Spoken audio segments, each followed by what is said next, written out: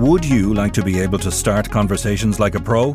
Take the Sunday World, your daily dose of what's going on. Do not consume the Sunday World if you're involved in a drug cartel, you're a politician with something to hide, or you've appeared on a reality TV show and care about others' opinions. Consume the Sunday World responsibly. Always read the stories, gossip and commentary. Wow, buddy! You look healthy and happy. Veterinary surgeon and natural pet food pioneer John Burns knows the positive impact a natural diet has on our beloved pets. That's why he developed Burns Pet Nutrition. Maybe I should try some of your pet food myself. Okay. I'll start with a salad. For natural, no nasty, wholesome recipes, choose Burns Pet Nutrition. Available from veterinary clinics and all good pet shops across Ireland. Many of us have those stubborn pounds that seem impossible to lose, no matter how good we eat or how hard we work out. My solution is PlushCare. PlushCare is a leading telehealth provider with doctors who are there for you day and night to partner with you in your weight loss journey. They can prescribe FDA-approved weight loss medications like Wegovy and Zepbound for those who qualify. Plus, they accept most insurance plans. To get started, visit plushcare.com/weightloss. That's plushcare.com/weightloss. There have been family tragedies for a lot of these women, and some of them haven't been able to come home. Some of them had fears about becoming the focus of police attention. Does a Louis Vuitton handbag replace that sense of being able to come home freely and without consequence? They can live a life of luxury, but there's also huge consequences to choosing to be with somebody that's a gangland criminal. I'm Nicola Tallant, and you're listening to Crime World, a podcast about criminals, drugs and the sins of the underworld in Ireland and across the globe. They are the wives and girlfriends of the first family of crime who've lived a millionaire lifestyle on the back of the Kinahan's billion-dollar drug business. But what next for the WAGS of gangland as the carefully constructed money machine behind the Kinahan organised crime group crumbles under the weight of US sanctions? Today, I'm talking with Sunday World Deputy Editor Niall Donald about the women behind the men of gangland and what the future may hold for them now the tables have turned. This is Crime World, a podcast from SundayWorld.com.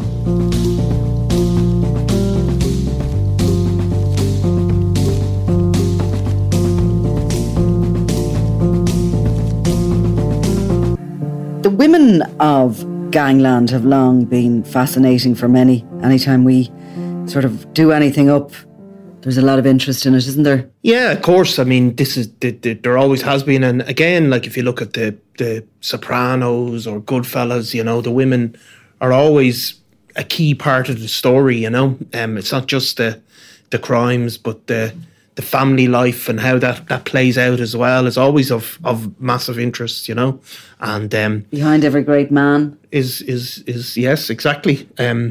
And of course, the conspicuous consumption as well is always a fascination for people, So this fall of the Kinahan empire, which is, let's say it hasn't fallen, it's falling and it's unravelling at a very speedy pace. We're going to come to that. But we just have a quick look at the women and where they're at. And we reported at the weekend that it's expected that they will be home probably first. Yeah, I mean, like obviously the people that are married to, the senior figures in the Kinahan cartel are not regarded as being active participants in organised crime. That's to make that clear straight off. However, there's no doubt that that they are living a different lifestyle than the average person. And, we see now that the network, what looked like a safe network in the Middle East is being, in the Gulf states have been really rocked now. And they're expected to come home as, the senior figures in the Kinahan cartel go through a period of turmoil. I mean, you hear all sorts of stuff. They're going to go here, they're going to go there. There certainly was a big rumour they're going to Afghanistan, which, they might nearly be better off coming back and facing the special criminal court, then going to Afghanistan. But they're clearly, and all we hear is that they're trying to now look at ways to hold on to as much money as they can, maybe have to get out of Dubai. But, as a part of that, their family and the people connected with them are likely to return to Dublin, where they clearly won't face any criminal charges. So, the United Arab Emirates dream appears to be over for them, although they're not moving very quickly. And again, we'll come to Sean McGovern in a while. But let's just have a look at who is out there and who are these women at the sides of the top tier of the Kinahan mafia. Christy Kinahan Sr. has had a series of relationships over his time, and we don't really know much about his current partner other than she was Belgian and she moved with him from Spain. Yeah, I mean, obviously, Christy Kinahan Sr. was at one point married to Daniel and Christopher Jr.'s mother. That relationship broke down, decades ago. And Christy Sr. is in a new relationship. We've heard details about her, but he seems to have also had further family while over there. So she remains a mystery. Yeah, he's more private really than the rest of them. I mean, there was a story some years ago about a woman he was in a relationship with, could have been married to her. She was based in the UK, but she went on to marry some convicted murderer. Yeah, a notorious not a gangland killer, just a notorious killer. She was originally from the Netherlands, and he seems to have been convicted there. So that was, and yeah, she appeared on social media and all that stuff. She was sort of outed at one point after 2016 when a lot of concentration came on them, but their relationship again was long over and there was no children from that. But he does appear to have a number of children in Dublin apart from Daniel and Christopher Jr. We know of them, but we won't be in any way identifying them. They have no involvement in organised crime and they had no choice about their father or whatever. So we'll leave that at that. But nonetheless, he's out there. He's been living a very luxury lifestyle. That woman that he's in the relationship with, they did have small children when they were living in Spain around, certainly after, between 2012 and 2014. He was actually seen at the pool in his luxury villa in Estepona in Terra Bermaja. And it was just actually before he was due to go back to prison in Belgium. So he must have been quite stressed out at the time. But I do recall an eyewitness reporting that they had seen him in the pool playing with the children and he was really het up. He was on and off the phone and he got into the pool with the kids and he sort of was playing with them and ducking them, and at one point there was this sort of collective gasp of breath around the pool because he ducked one of the children just a little bit too long, and maybe that was just a sign of his stress levels. No matter how much money you have or where you're at in life, sometimes stress can overcome you. But that's him. And I mean, next on the list of sanctions really is his son, Daniel Kinahan. And we do know quite a bit about his relationships. Yes. I mean, of course, like one of the big events in the story of the Kinahans is Daniel's wedding to Caoimhe Robinson in Dubai in 2017. Caoimhe Robinson had been in the Sunday World, in fact, previously, because her previous partner, Michael Micah Kelly, had been shot dead. Micah Kelly was, he was also known as the Panda, under the pseudonym the Panda. He was one of the top tier of drug traffickers in Dublin. He would have been a contemporary of Daniel Kinahan, though was clearly operating his own kind of network. But he was shot dead by the real IRA. He had been under pressure, I think, to pay protection money, had by all accounts refused to do so. He was living with Caoimhe Robinson at the time in North Dublin. They just had a young child and he'd been left her home and was shot dead. Obviously the person believed to have carried out the murder was Vinnie Ryan, a brother of Alan Ryan, who was subsequently murdered himself in a gangland hit. So Quiva Robinson, she has a type, Niall. She has a type, which is, seems to be rich drug dealers. But obviously then what happened was, she obviously, Micah Kelly had lived over in Spain for periods of time between Dublin and Spain and had gotten to know, had been a contemporary of the Kinahans and of Freddie She'd obviously Thompson. Met Daniel in her time over in Spain. Yeah, he'd certainly moved between there, Micah Kelly, between Spain and the UK, but she'd obviously got to know him and struck up a relationship. Then there was, people were talking about it. They were due, there was rumours going around. They were due to get married. Obviously, they did get married in 2017. It was actually reported first by a Dubai website. Love in Dubai, wasn't it? Love in Dubai, who then subsequently had to apologise, if you remember correctly. If you remember, when they were at the time kind of in a relationship, was pre-2016. So it was just before the Regency, from memory. And the rumours were he was in and out, Daniel Kinahan, at the time into Dublin. And he was running MGM, the boxing club, from Marbella. They were planning all sorts of kind of, boxing extravaganzas here in Dublin. And he was in and out, because we photographed him a lot in and out of Dublin, and indeed quite a lot over in City West Hotel, where he liked having lunch in one of the restaurants, and there was a number of kind of boxing weigh-ins held over there. But he was... The talk was that when he was home, he would be staying with Quiva Robinson. And I do recall we wrote a bit of a story saying that, Daniel Kinahan was in a new relationship, because, of course, he had a number of children in Spain, had been through 2 relationships that I know of in Spain, long term, and appears to be still in good stead with the ex-partners and with the children. But he was in this new relationship. It was interesting because Quiva Robinson was a gangland widow, essentially. But we wrote the story, and the next thing, a complaint came in. Do you remember this? I do, of course. There was certainly there was a complaint to say that it was untrue, and it wasn't based on any facts. But what really happened then was that in 2017. They did end up getting married. Yeah. There's no denying it then. And the reason there's no denying it, of course, is that it was being monitored by the Drug Enforcement Agency of the US. And this was really has become a real key part of the whole, what was going on in the Middle East.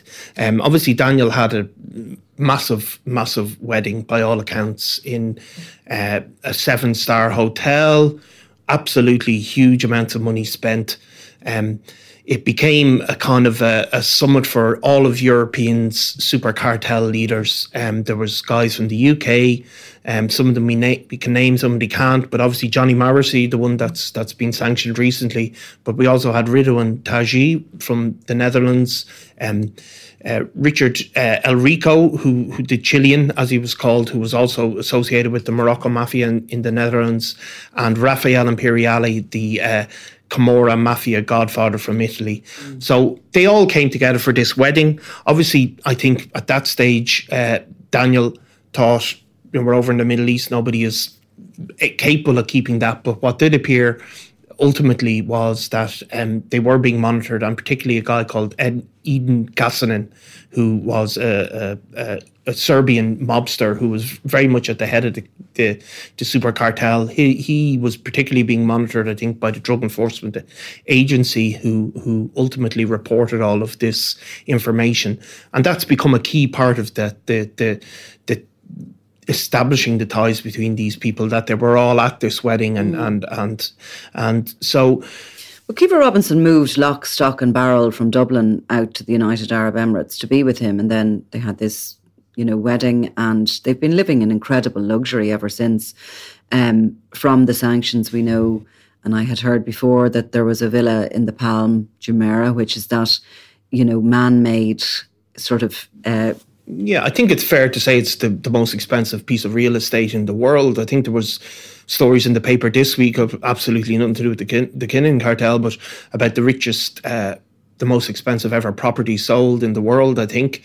So it's literally the obviously Dubai is a source the epitome of wealth is if you live there, if you have an address there. But, she may be returning home to Dublin nonetheless. And, that's the reality is, of course, that she had a family bereavement during the year. She, although these people, these gangsters malls or, gangland wags, whatever they're referred to as, they can live luxury, a life of luxury, but there's also huge consequences to the life of choosing to be with somebody that's a gangland criminal.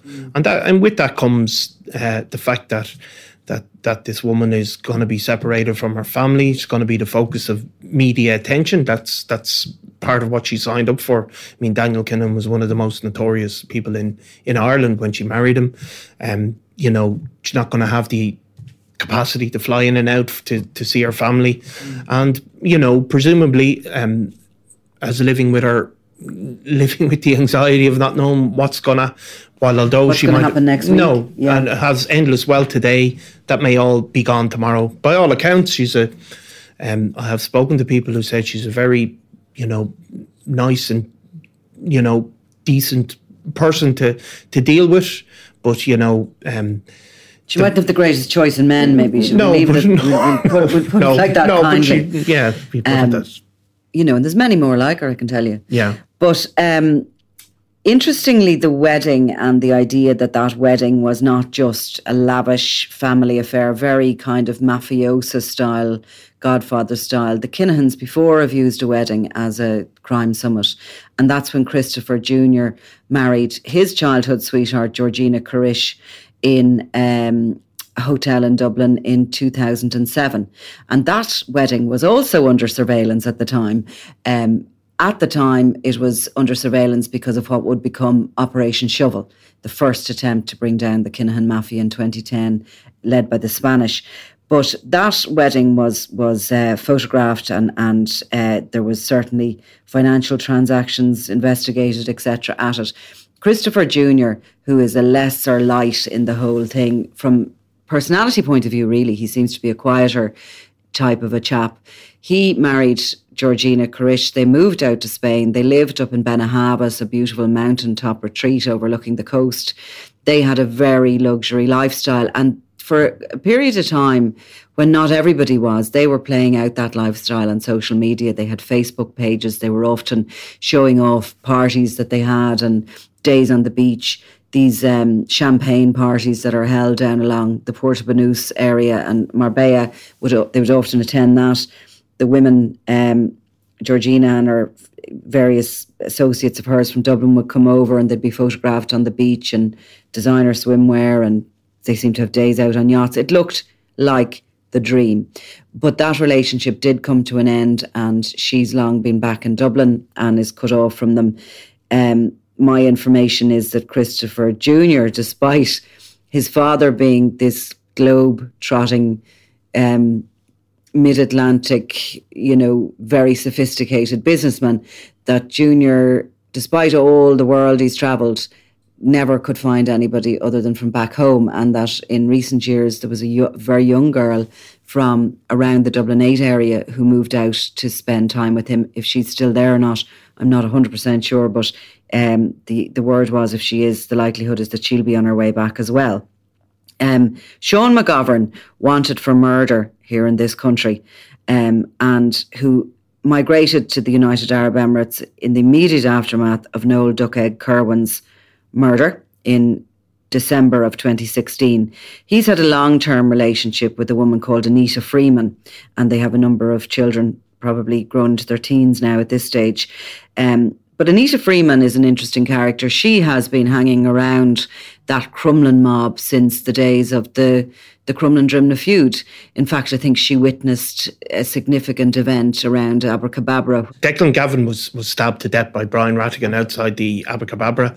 Brian Rattigan was ultimately convicted of manslaughter for that killing. But Anita Freeman, she grew up even back in if you remember the Bebo, the threat days, which is, over I don't 50. remember those. I wasn't able to use a computer back then. No, but her name was being put out there at that stage. So she and Sean McGovern grew up as associates of Liam Byrne.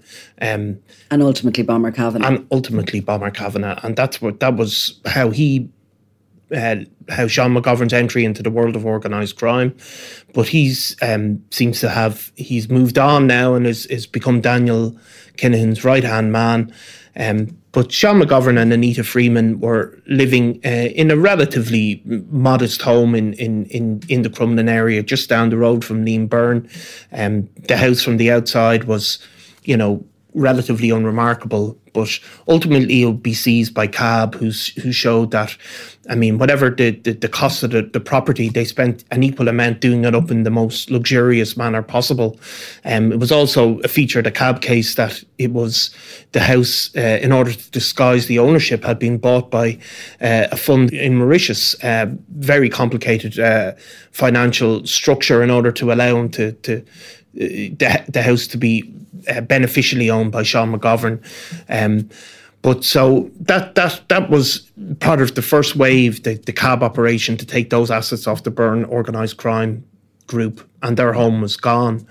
So it remains boarded up. It remains boarded up and up for sale. So, and before actually the keys were handed over, because that was a settlement, they didn't actually fight the CAB case. They initially looked for free legal aid and didn't get it. Members of the named respondents on that case, and they didn't get the free legal aid, and then they settled and they basically handed it over.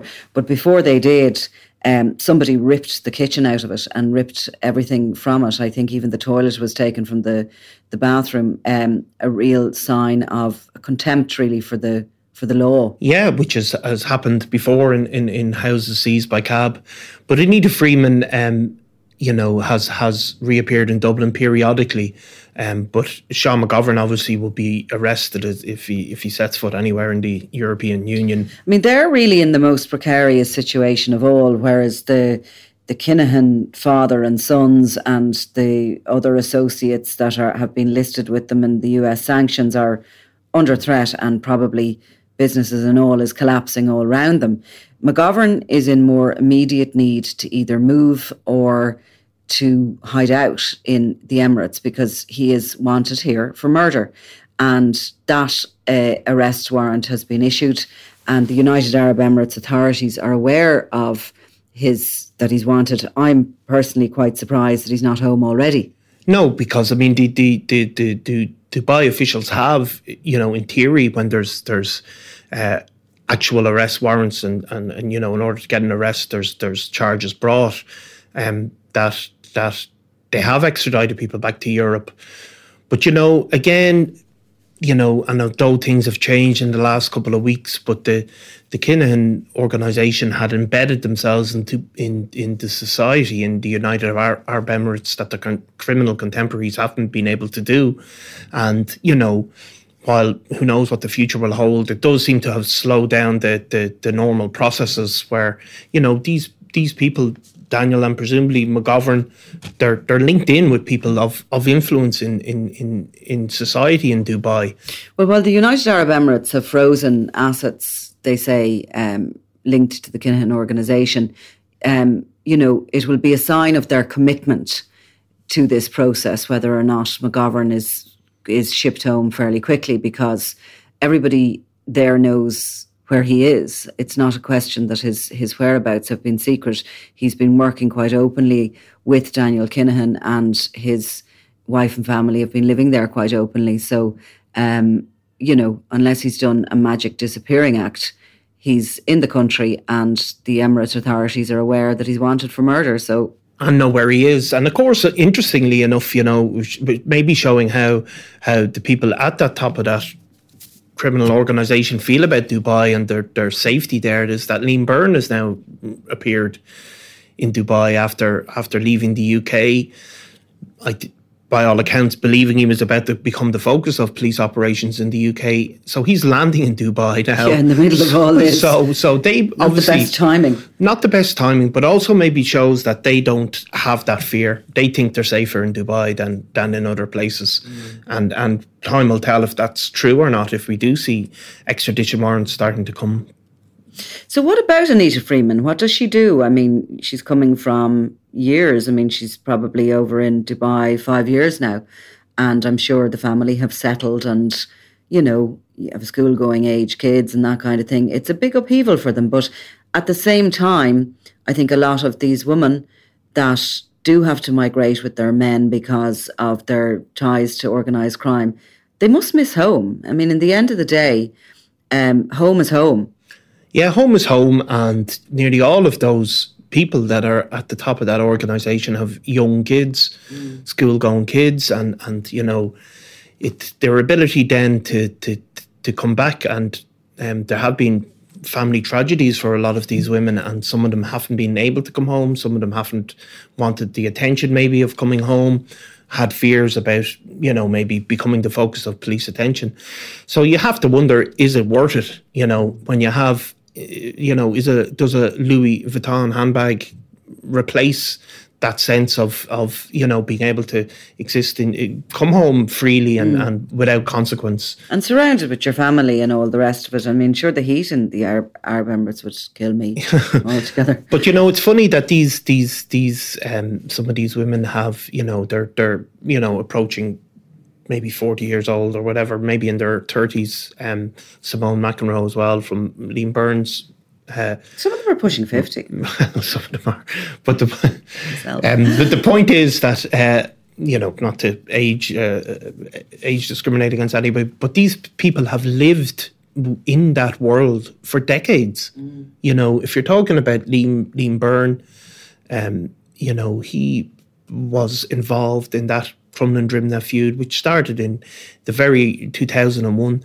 So that's 20 years ago. These women have been associated with people that have had threats against their life, that have the threat of police detection, that have had, graffiti, social media campaigns long before this wave of it. And they have existed in that for 2 decades. It's like being a war widow, really, in a way, But ultimately they come home and some of them have been already named as part of Criminal Assets Bureau cases. They come home and they cannot show any wealth. So what do? Go on the housing list? Well, exactly. I mean, this is the problem for people that hit back on social welfare. Well, exactly. I mean, this is what somebody said to me once. What's he going to do? Like this, he was talking about a gangster getting out of prison, get a job in McDonald's. I mean, this is like it's a big come down. Do you know what I mean? It's a really heavy fall. Yeah. Considering the levels of wealth. I mean, this isn't just money coming in at Christmas and getting, 10 grand in your pocket to go on a holiday. This is being an absolute millionaire. Yes, and it's like a sort of a type of, it's like being a celebrity in a sense. And you see some of the children over there in Dubai as they're in school, they're in, private schools, paying huge amounts of money. There really is no limit to what they can spend. But, the days of it, the days of them buying holiday homes around the place and retiring, it's just not going to happen for them. In Ipswich Crown Court last month, when Thomas Bomber Kavanagh, Gary Vickery and Daniel Canning were being sentenced in relation to the massive NCA case against them for drug dealing and money laundering, in the body of the court were Nicola Connor, the wife of Gary Vickery, and of course Joanne Byrne, who is Thomas Bomber Kavanagh's wife and also the sister of David Byrne, murdered in the Regency Hotel. They were still standing by their men. And it did occur to me as the massive tome of evidence was being read into the court against them, they had always been told that their husbands made their fortune from the second-hand car industry. And on the face of it, we have to accept that that's what they believe because we have no definitive evidence otherwise. But it just occurred to me as they were sitting in court listening to, the evidence that if they ever really did believe that, they couldn't have then. And yet they're still standing by their men. And they were both pretty glamorous, I have to say, very well turned out, very respectful to the court. But I just was looking at them thinking they have lost so much. They've lost so much, and it's a funny life to live, where there's this huge amounts of money coming in, and it obviously, certainly with Thomas Bomber Kavanagh, lived in the most incredible houses, as you would know, and they lived a massively luxurious lifestyle. But it does come at a cost, all of these things, and they're feeling the cost now, I would imagine. And let me tell you a little bit about those lifestyles, because Joanne Byrne, indeed, I did see her house in Tamworth standing magnificently in its own grounds. We went out there around 2015 investigating Bomber Kavanagh. We saw them with their matching his and hers Range Rovers. We saw the staff arriving to the house. We know all about the holidays to Mexico, about the beautiful villa that they have in Mallorca, where they spent the month of August every year surrounded with family. We know about the trips to Las Vegas, all expenses paid, the shopping. I saw the photographs in those NCA files of the collections of designer handbags belonging to Joanne, stuffed with wads of cash, each and every one of them.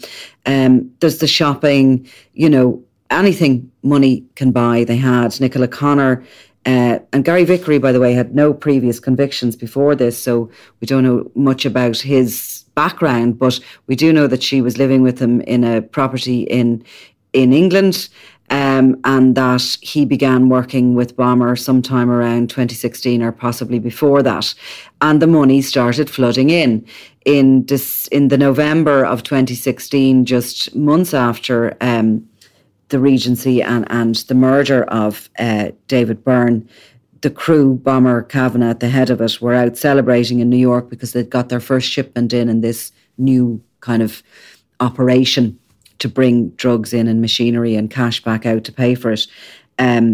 James Jaws Byrne was there, the father of David Byrne, as was Declan Brady and others. But Gary Vickery texted his wife from that night out saying, this is all worth the money.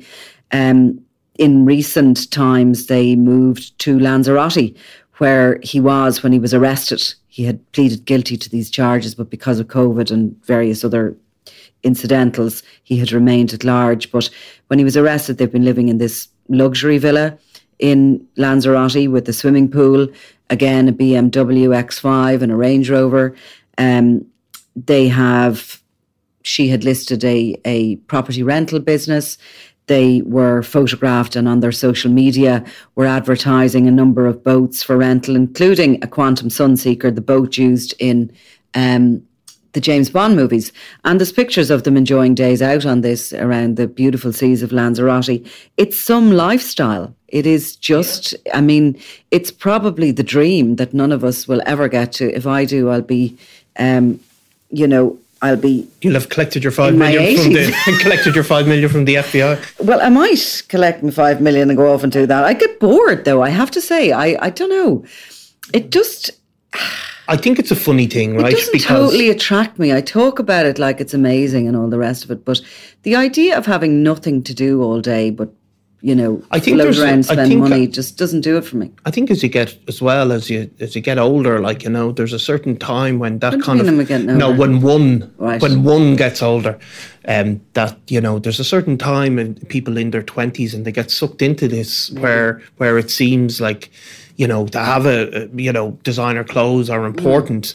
But I think the problem for some of these people that get involved in gangland crime, that's less as you have kids, as you see them grow, as you want them to have a security as they get into their teenage years and all.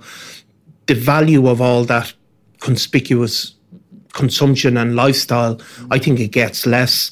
And and I'm not talking about these women in particular, but it's a funny thing you said, there's always great interest in the gangland WAGs, but sometimes they're the most aggressive in terms of the coverage, seem the most upset by it and the most distressed even by it. Not even about it when they're being named, but about the husbands. And I think there's a kind of a denial thing that goes on where some of the people that are married to people that are appearing in newspapers described as criminals, they believe that maybe, the world doesn't know what's going on and it's all going to be okay. And they're worried about what the neighbours may think. They're worried about what the neighbours think. And there's denial that there's justifications, there's denials about, the source of this wealth. Even when, certainly in terms of Thomas Bomber Kavanagh, for example, that he had previous convictions for drug dealing even before he left Ireland way back when.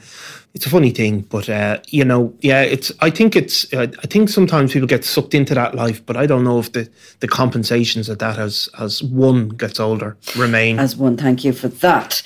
Yeah, and I mean, I think overall, you know, looking at gangland, the underworld, whatever we'll call it in general, women have their place by and large, and that place is on the arm of a man, and it's quite an old-fashioned world. It's where, you know, the women are sort of, you know, they're in tears because mostly a lot of the men, and I'm obviously not saying every single one of them, but a lot of them, it is that sort of high testosterone world, that alpha male. They do have other women. They have mistresses. We've seen it over the years numerous times. They'll have them mistresses pitched up in various properties, and the wife, the number one, will have to just suck that up. Yeah, it's not woke gangland, is it? I don't think. You know, it actually needs to modernise itself, and women need to get up and fight for their rights. No, yeah, it's a world of you know, where machismo or whatever you want to call it, you know, that's a necessary feature to be a gangland criminal. I mean, you have to be somebody. You can't be kicked around by the wife. You can't be. Well, you can't. You have to be somebody. See, this is the funny thing. You know, these guys are violent people, and sometimes people think, well, in their private life they can be totally different. But, you know, I don't know if people can really separate themselves that way. So there has to be some of that aggressiveness, and I don't mean in terms of domestic violence, but this is general aggressiveness, and that plays out in personal relationships as well. That said, some of these guys can be really loving and devoted fathers and partners in their own way. So it's a funny world, and that's, you know, like I always remember watching The Sopranos and seeing that playing out with Tony. You know, there was a truth there, you know, about how people can try and be one way, but it does seep into the personal relationships. There's no doubts. Bring it back all the way down the levels, because what we're talking about here is the absolute top tier of organised crime globally.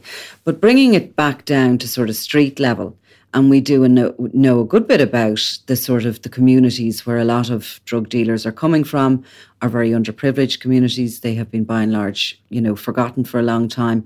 People don't have the same choices, advantages, and, you know, or they certainly feel they don't. And back at that level, there is a sense sometimes that for the woman, bagging a drug dealer is a future. Well, there's a sort of social capital, I suppose, is what you call it. You know what I mean?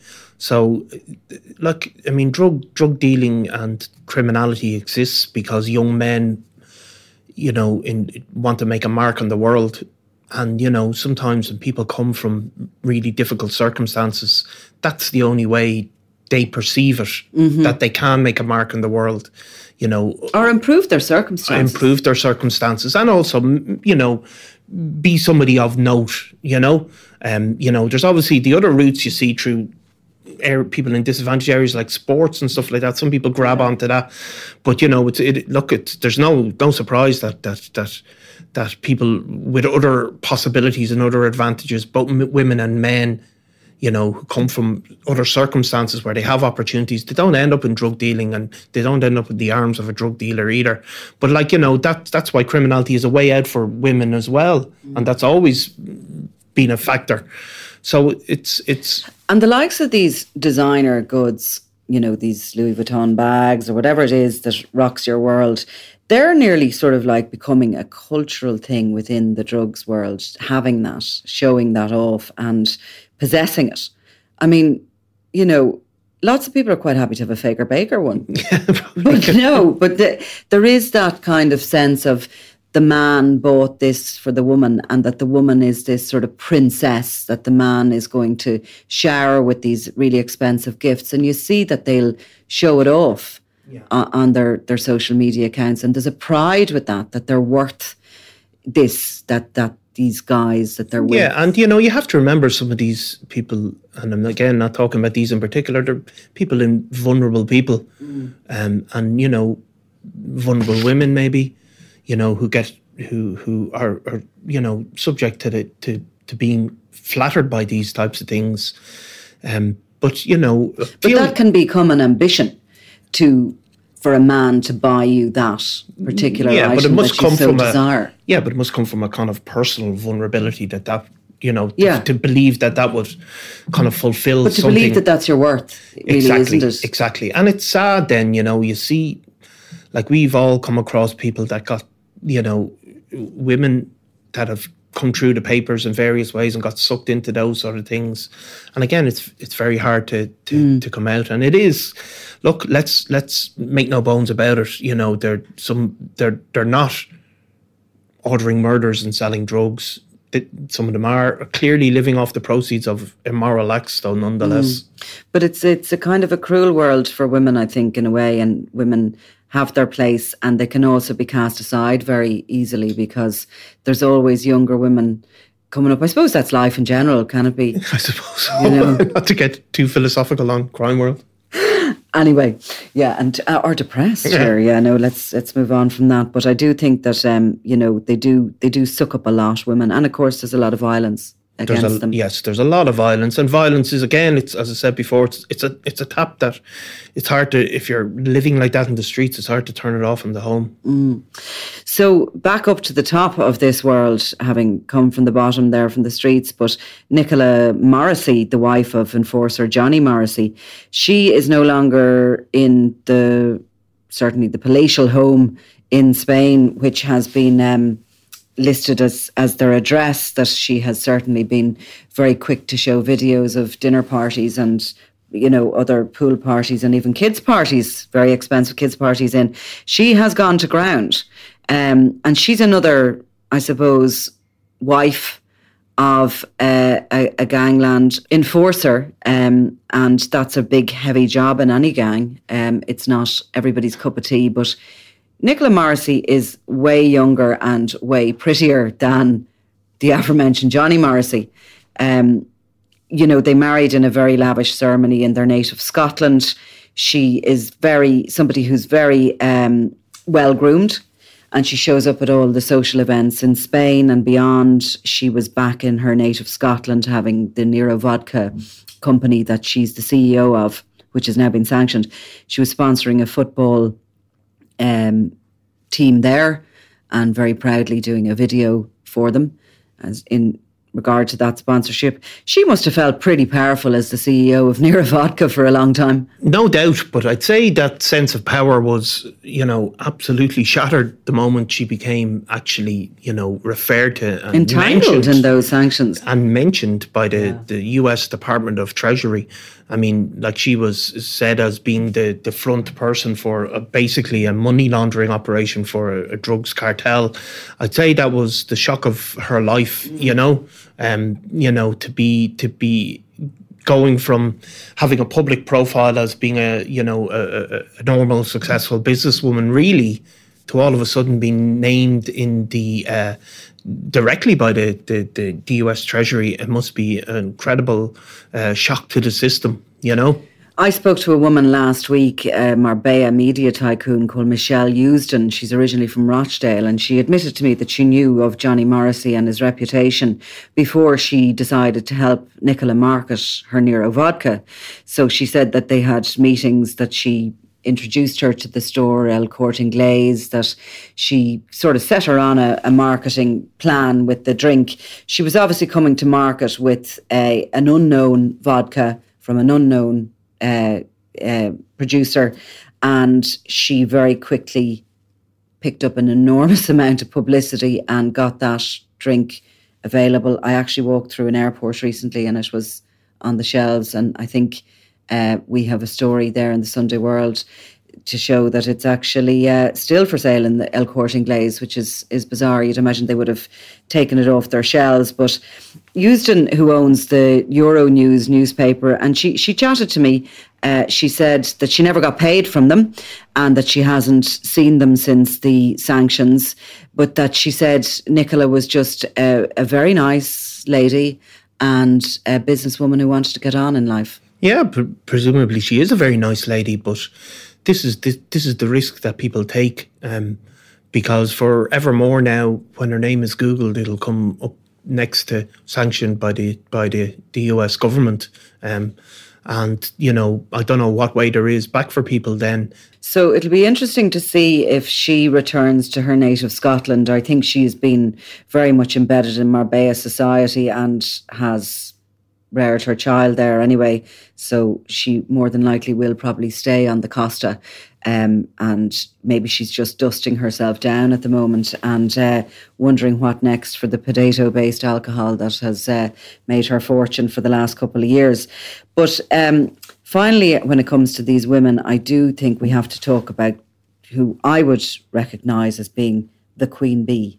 There's very few of the women who can make it to the very top inner circles almost independently of a man. And Sandra Vaughan has done that. Yeah, I mean, Sandra Vaughan... Scottish, and, she became very much the public face of as after the Regency, really, as MTK started to come under the focus due to the publicity of the Regency Hotel. She became the face of MTK Global. She led, if you remember, she was the face of the boycott of the Irish media. It was I think it was called Fair News, where she launched this public boycott to say that MTK had nothing to do with Daniel Kinahan, and she'd bought it up and they were being slandered and misrepresented in the Irish media, and she boycotted the media. So she became the CEO of MTK Global after Daniel Kinahan stepped away, She bought it from him, she said, in 2017, and she was a wealthy woman in her own right, because before any of this, she had set up Fake Bake, which was the sort of the original fake tan, and made a lot of money out of that. Now, she had certainly got some connections with the Kinahans before she bought MTK Global. She didn't come out of nowhere. She was somebody who was previously in a relationship with a guy called Kevin Kelly. And Kevin Kelly was a Scottish criminal who was rescued by the Spanish police in the middle of a torture operation. He was actually videoed by the Guardia Civil tied to a bed surrounded with baseball bats. I think that might have been around 2012 in Spain. And that story made headline news. Now, she had separated from him at that stage, but she had been with him for some years, and he was very much embedded in organised crime. Yeah, and she had become involved with the boxing gym at an early point in Marbella, and had ultimately married the boxing trainer Danny Vaughan, who had been a boxer and had become one of the coaches. So she became the public face of MTK Global, saying, Daniel, nothing to do with it. Then it kind of kept getting murkier and murkier because MTK boxers would keep describing Daniel as their manager. She came back with clarifications. Well, he manages fighters, but he's nothing to do with the company, and it went on and on. But she was also mentioned in what came out this weekend from the International Consortium of Investigative Journalists. Did a big long piece about the Kinahans and Dubai, where they'd received a lot of documents had been leaked to them, and it focuses on Sandra Vaughan. It's describing how she reportedly stepped, even though she was reportedly had stepped down as the chief executive of the company of MTK Global in 2020 and sold the business. But these leaked documents and other records show undisclosed connections between Sandra Vaughan, MTK Global, and Daniel Kinahan, and they showed that Sandra Vaughan acted as a managing director of Ducashu Consultancy. She had granted the power of attorney to a British woman to represent her in all her business dealings, and this woman acted as a shareholder in Ducashu Consultancy, which is owned by the Kinahans and was among one of the businesses sanctioned by the US authorities. She even on her LinkedIn page states her position as being as director of that company. Yeah, so that was one of the small number of companies that the US literally sanctioned, and it just shows that deeply embedded with Daniel Kinahan she remained, even while publicly, in fairness, maybe not saying she had nothing to do with him, but how deeply entwined they were.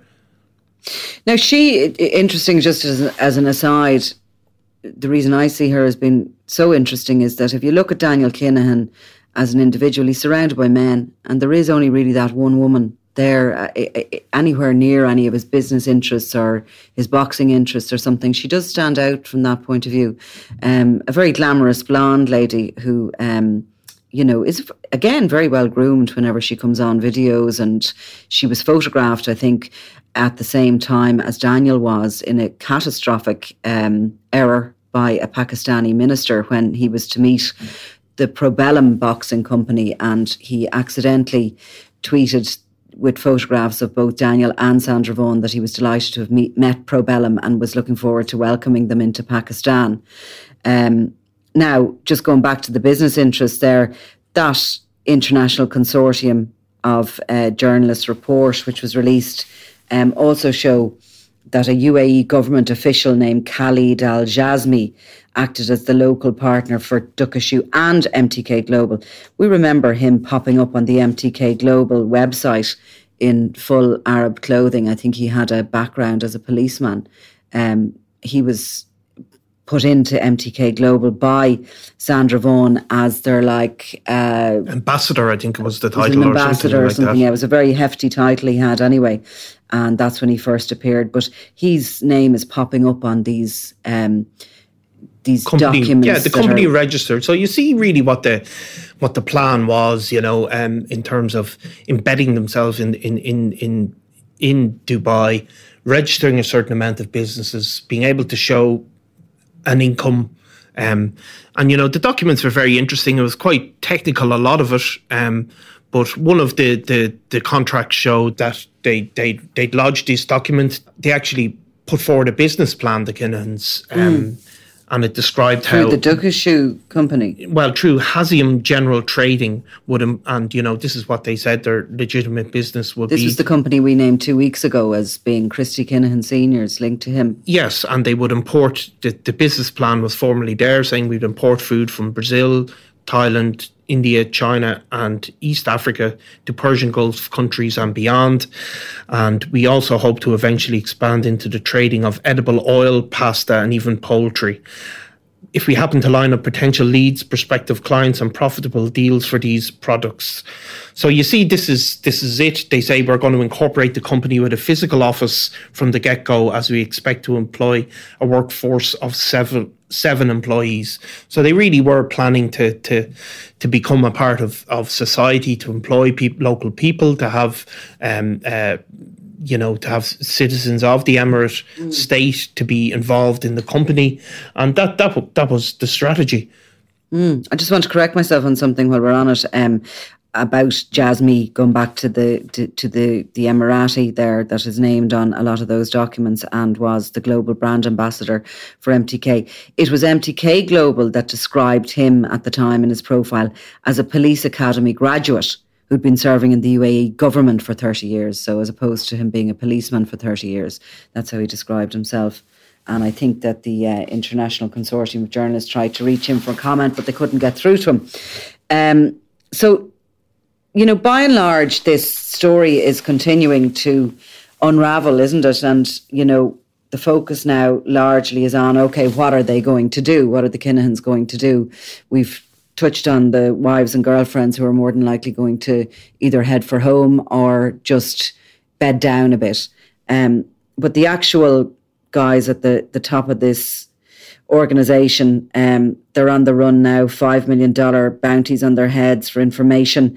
They'll regroup, won't they? And they will try and salvage what they can. I think the boxing thing has just collapsed. The big problem there, of course, it was the money laundering machine. Yeah, I think the boxing was their downfall ultimately. I think that you can't for Daniel, you can't be a leading boxing promoter and also a leading drug cartel chief. You know, you have to be one or the other. You have to be one or the other, and I think that brought some of the focus of the US authorities. So they'll try and regroup. There's going to be assets that are not, frozen bank accounts in Dubai. Does that mean that's freezing Daniel's current account, or does it mean freezing everything that could possibly be linked to him? I'd imagine it's more likely to be freezing a handful of bank accounts, to be honest. Well, we've no detail on that either from the United Arab Emirates. So, I mean, their commitment to this entire takedown is still out there to be questioned. Yeah, I mean, if it could even be as simple as freezing their personal bank accounts. I mean, so they're going to have assets. You could freeze my savings account, and believe me, I would be unable to get at maybe €1. Yeah, well, there you go. But so I would say they're going to try and have to move assets. So it's the fact that they've been publicly named in the way they have, it's going to make it an awful lot more difficult. I mean, the idea now that they could re-emerge in some other country and set themselves up as consultants and food importers and various other things, it's just not likely now. And I mean, it's amazing. I actually did hear there was the rumours going around they're going to Afghanistan. I mean, that is what you're talking about, you know. I mean, I doubt they're going to Afghanistan personally, but it just shows you that But at the same time, they're not defeated, and I think that has to be completely remembered. I mean, this is part of a plan, a takedown plan. It's a part, it's not the end. And they are not defeated, and they are there. They're being pushed into a corner. They're probably becoming more dangerous all the time as everything they have and have created is threatened and is collapsing all around them. So I think that the information will keep flooding in relation to them. And, there's a lot of people out there who are making connections between the companies, and, many citizen journalists are working hard on that as well. Yeah, I mean, it's not going to end next week, you know. We're not going to see people on a plane back to Ireland, I think, in terms of the very head of the cartel. Except maybe they're ladies. Yeah. Niall Donald, thank you very much. Thanks very much, Nicola.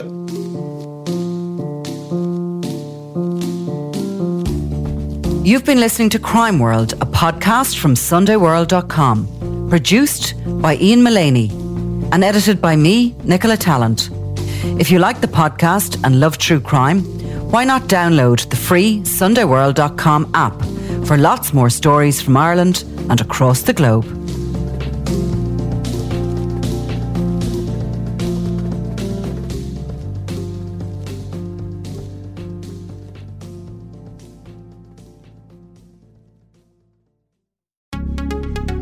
Would you like to be able to start conversations like a pro?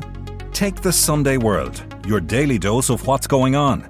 Do not consume the Sunday World if you're involved in a drug cartel, you're a politician with something to hide, or you've appeared on a reality TV show and care about others' opinions. Consume the Sunday World responsibly. Always read the stories, gossip and commentary.